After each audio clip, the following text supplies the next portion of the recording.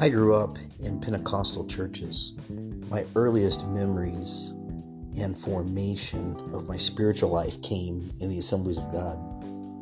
When I was a senior in high school, I sensed a call to ministry.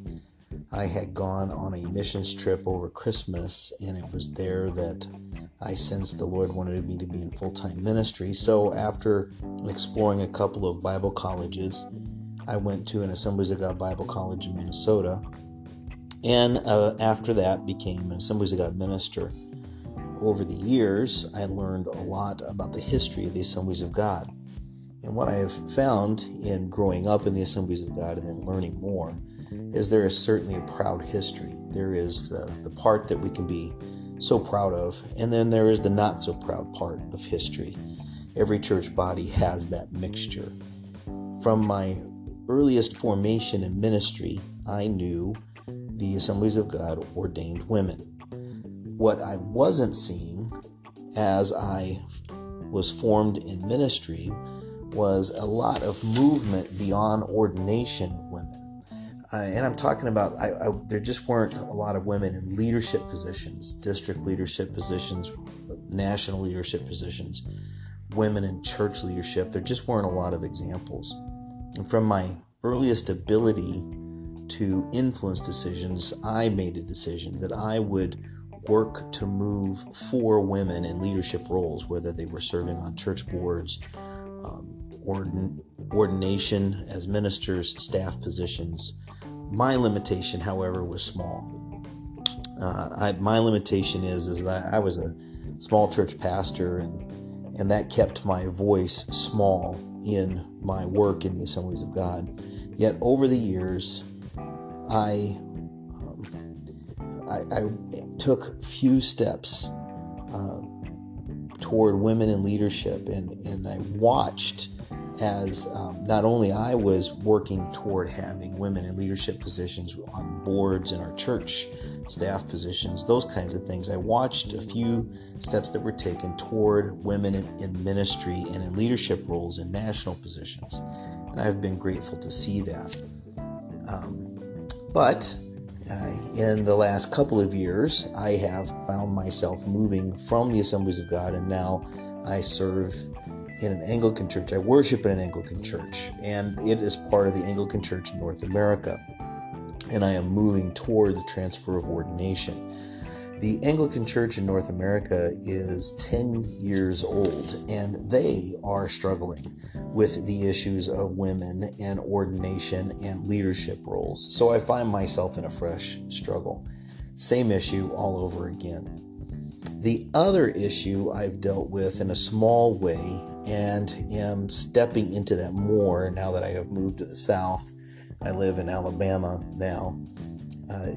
What I've dealt with before in a small way and am moving more into is racism, the issue of racism and racial justice.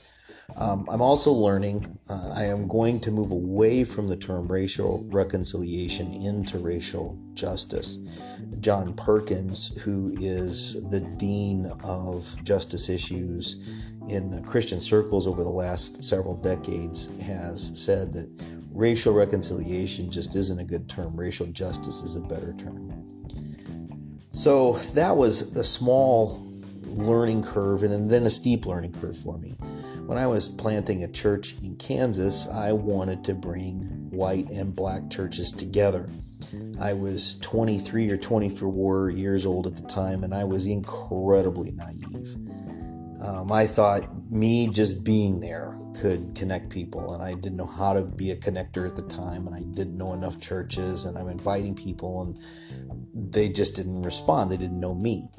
I invited a man named Bob Harrison to speak to this meeting I was trying to put together, and he was incredibly generous. He was, at the time, the national rep for the Black Ministers Fellowship in the Assemblies of God. This was before the days of the internet, so I had looked up in some way, found through a directory of some sort that Bob Harrison was leading the Black Fellowship of the Assemblies of God, and didn't know anything about him, didn't know his history, background, where he lived, anything. So I found where he lived. I gave him a call. He was incredibly gracious. And we flew him out from Oakland, California to Kansas City, and he graciously came and told his story.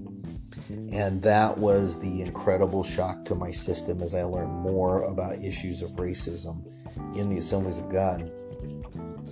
He had attended an Assemblies of God school in the 1960s, but when he went and presented himself to be a minister in the Assemblies of God, they refused him.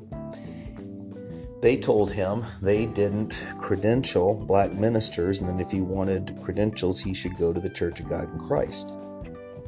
Harrison didn't do that. Well, I can't remember that part of the story. What he did do was he went and worked with the Billy Graham Association for 20 years.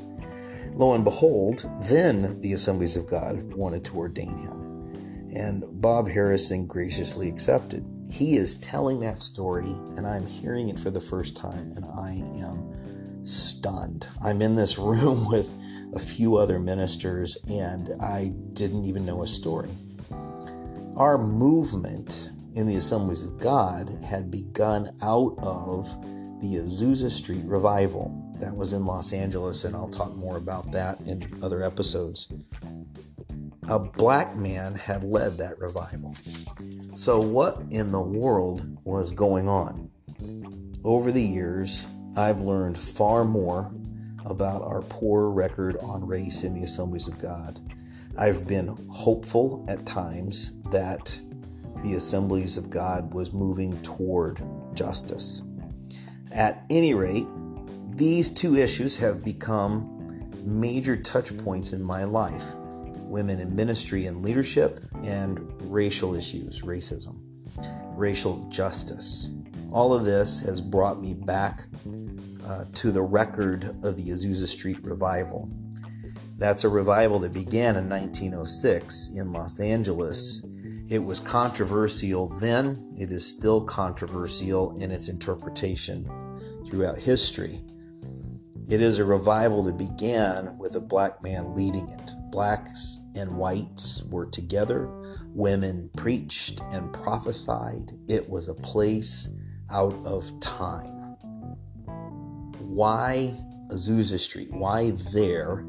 And why didn't that revival have a longer and deeper effect in the American church? And that's what I want to explore.